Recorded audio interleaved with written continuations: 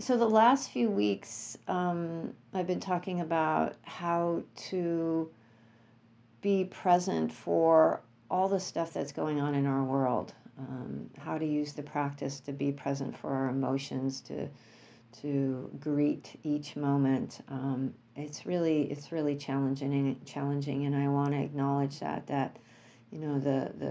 the tragedy in the Middle East is still unfolding, along with all the other tragedies we have going on in this world. The war in Ukraine and Ethiopia, Sudan, Yemen, on and on and on, along with the tragedies of the mass shootings we have in our own country or in the U.S. And so, just to acknowledge that, and whatever we have going on in our personal lives, because we each have our challenges there as well, and our joys. So I just wanted to name that, and actually talk about something a little bit different tonight. Although all practice helps us be present for this moment. It's all the teachings. The Buddha taught. He said he taught one thing: the nature of dukkha and the freedom from dukkha, the nature of suffering and the freedom from suffering. And so all these teachings, all these practices help us move in a direction that we're not bogged down in particular ways of being or particular ways of thinking.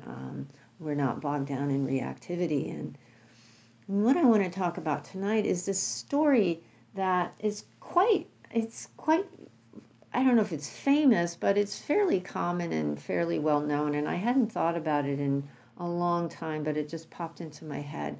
I think I saw a note about it recently, and it's the story of the good wolf and the bad wolf. I'm sure many of you are familiar with that, or not. And it's often attributed to indigenous people as an indigenous story, but really, when the researchers have looked into it, there's no real etymology for it. It's just one of those things that bubbled up because there are multiple versions of it around. And so I thought it would be really helpful because it is, although it's not a Buddhist story, it actually points to what we experience with our congealed ways of thinking and being, our fixed views. And so just quickly, the story is that this grandfather was talking to his grandson about life, and he said to his grandson, "A fight is going on inside of me. It's a terrible fight between two wolves. One is the evil wolf. He is anger, envy, sorrow, regret, greed, arrogance, guilt, resentment, inferiority, lies. Basically, if you want to put it in Buddhist terms, the defilements, greed, hatred, delusion. They're all that's what this one wolf represents. And then the other wolf is the good wolf. He's joy, peace, love, hope, serenity, humility, kindness, benevolence, empathy, generosity, truth, compassion, which is, when you really look at it, the factors, the qualities of awakening. They are, a lot of those are the factors, part of the seven factors of awakening. And so there's this, the hindrances versus the factors of awakening, this thing that's going on between these two sides in our head all the time. And so the grandson said, "Gee, that's a lot of stuff. So which one's going to win that battle?" And the grandfather said, "The one you feed," which makes a lot of sense. Which one do you pay attention to? It's that universal theme. What are we paying attention to? What do we lift up? What story are we telling over and over and over again? It oftentimes it can be big stories that we have about how we view the world, how we view ourselves, you know, um, what stories are stuck in our minds, what conditioning we have about how we're unlovable or we're ugly or we're stupid or we're not good enough, we're on the outside looking in, those types of things, that can be the evil, the not good wolf. but it can also be really mundane stuff. And this is something I think really is important to point out, because we can sometimes focus on the big pieces of our suffering, our discomfort, our dukkha. Those really deep hurts that we have. But there's also the more, as I said, mundane stuff that we've ingested through our lives, these things that we've been told, these things that we hear, these themes that just come up over and over again. And we believe them because they're not like red flag, red flag, red flag. This is like really not healthy, but they're just like those little things, nibbling away in the back of your mind. And I'll give an example that I experienced many years ago.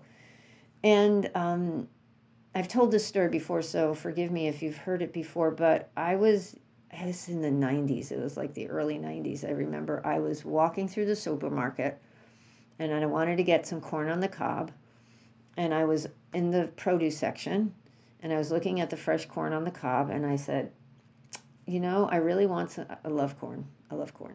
And I said, and I love corn on the cob. I want some corn on the cob, but I don't know when I'm going to be able to make it. So if I buy it, I might not cook it soon enough. So I rolled my cart over to the frozen aisle, and I was standing in front of the frozen corn on the cob. And then the voice in my head says, you're morally a better person if you buy fresh vegetables. So I rolled my cart back over to the produce aisle, and I stood there and I looked at the corn, and then I said, yeah, but I don't want to buy fresh stuff and then throw it away because I don't use it before it goes bad. And I rolled my cart back over to the frozen aisle.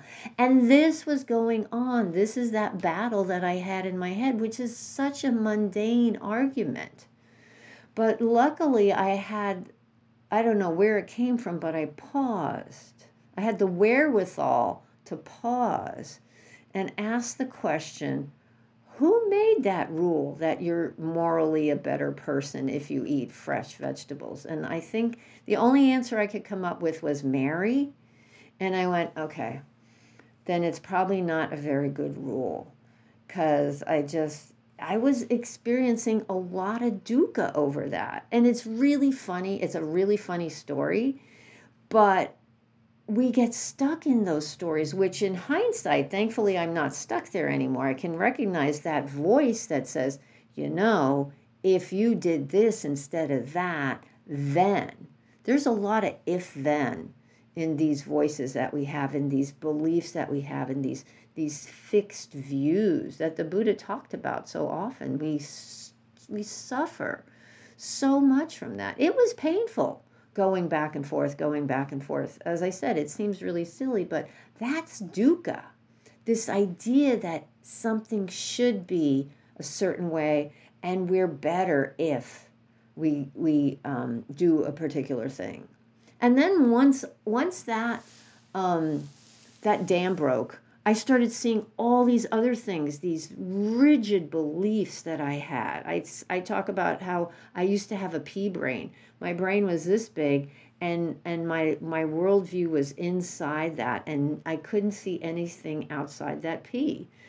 And I started seeing all these things that I had developed this rigid way of being, because if I follow all these rules, then I'll be safe. Then I'll be happy. Then I'll be okay. And boy, I want to be a morally good person. Obviously, I want to be a morally good person, but I don't think being a morally good person has anything to do with what kind of vegetables you buy in the store. And then I thought, there was another one I became aware of at that time, was I didn't think you were allowed to use sweetener in your tea in a Chinese restaurant. Don't ask me where that came from.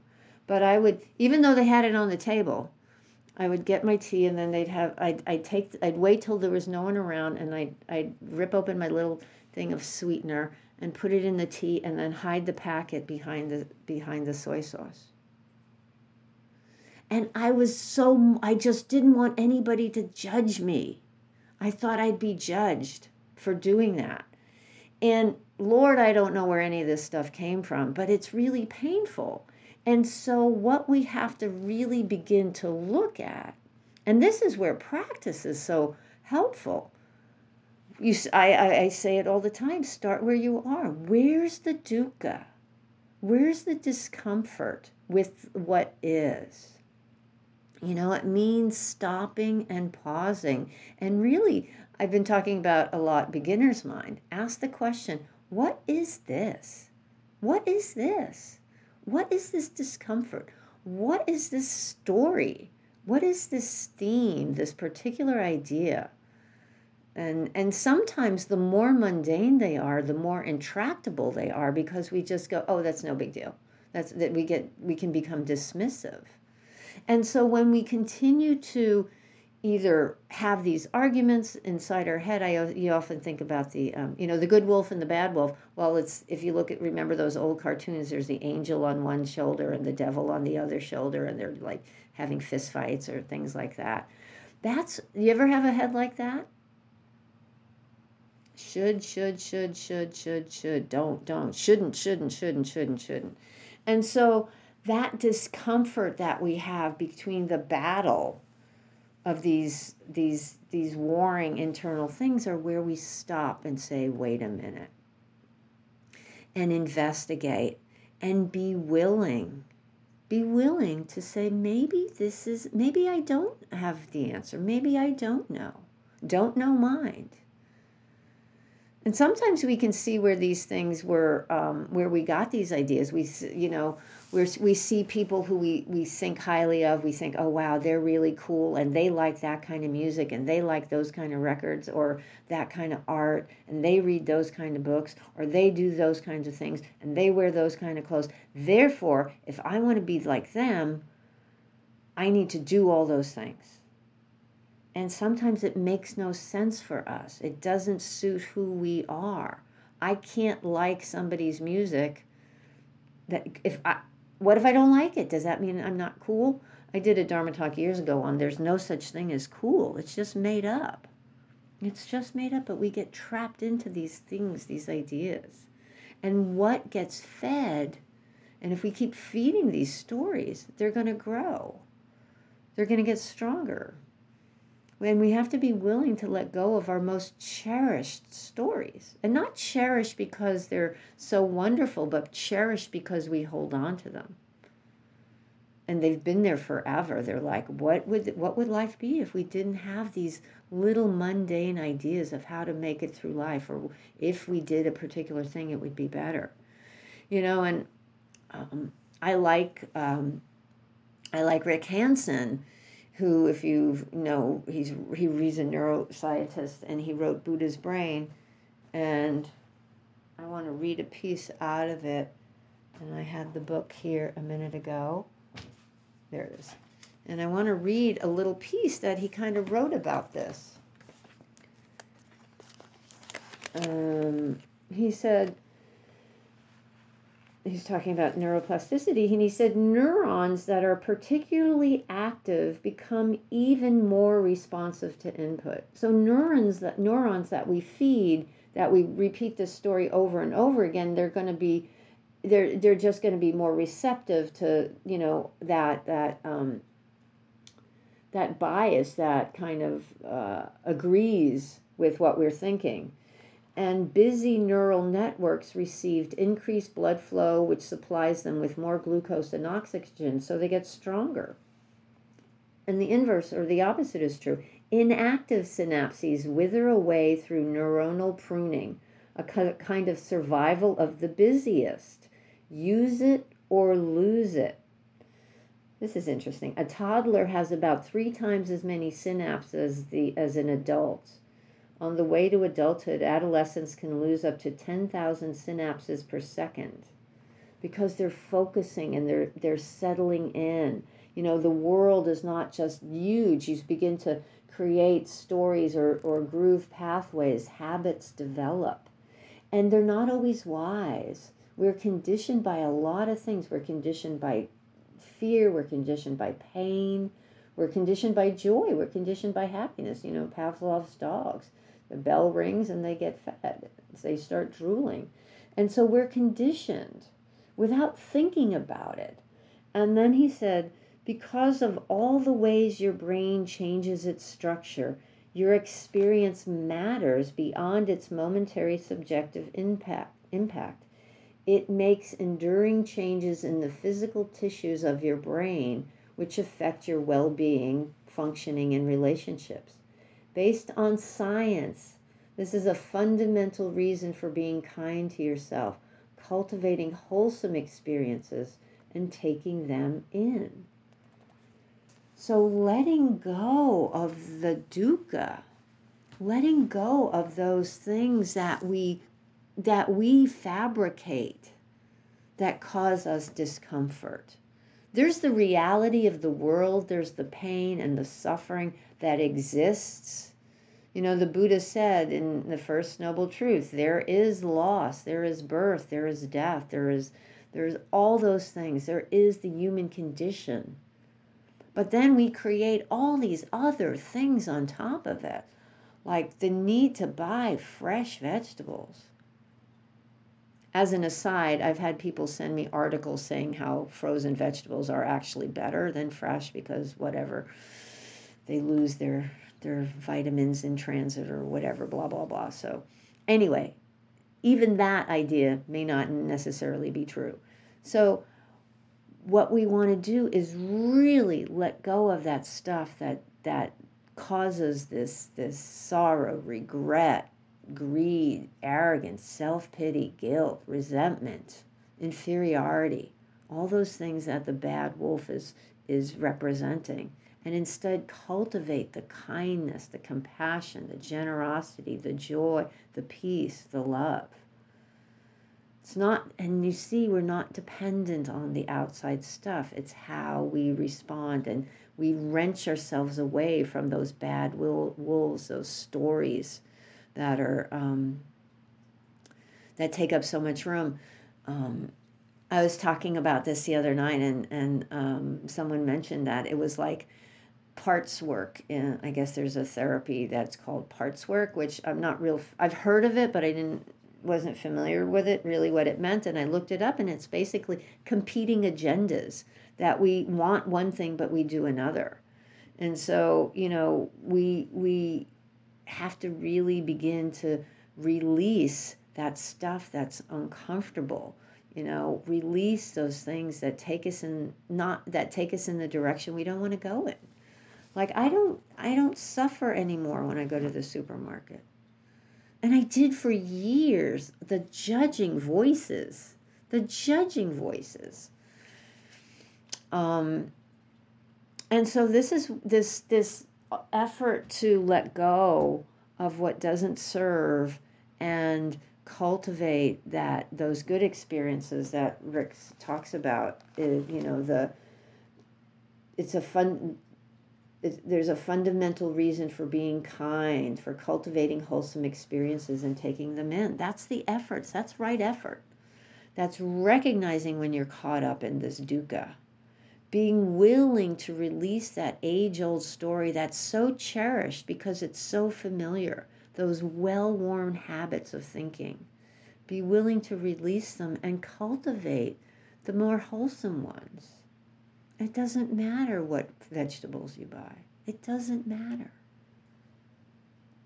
And this is where the other teachings of the Buddha come in, which I talk about all the time, the Eightfold Path, how to be in community, how to be in harmony with others. That's where you want to land. That's what you want to be, your guide as you move through the world.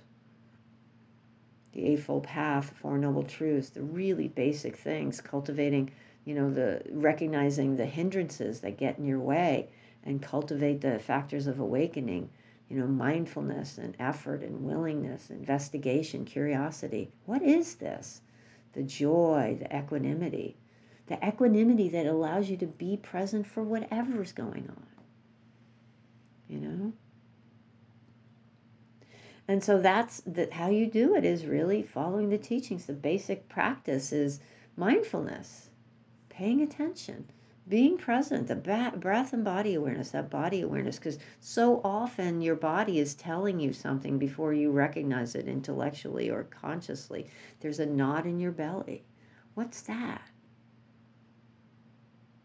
Pay attention. It's pleasant, it's unpleasant. Oh, recognize this is unpleasant. Okay.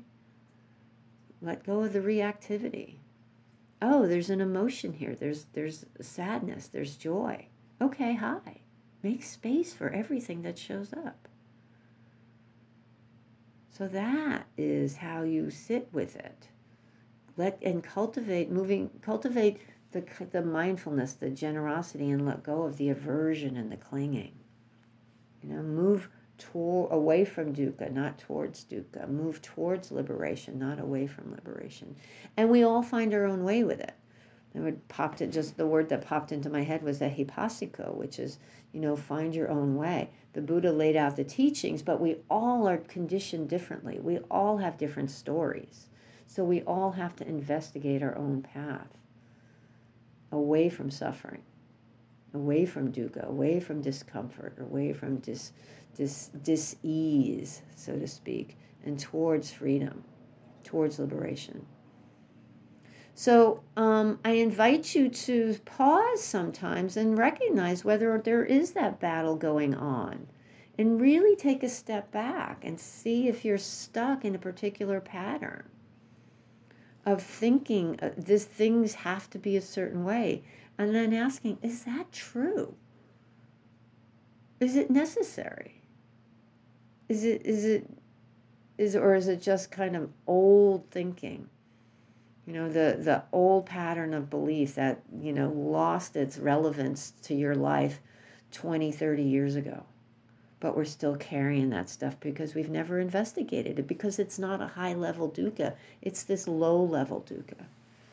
And so I invite you to investigate the more mundane corners of your psyche, and see what's causing trouble, and see what's gonna take you towards freedom. So thank you so much, my friends, for your very generous and kind attention, and I hope this has been of some benefit.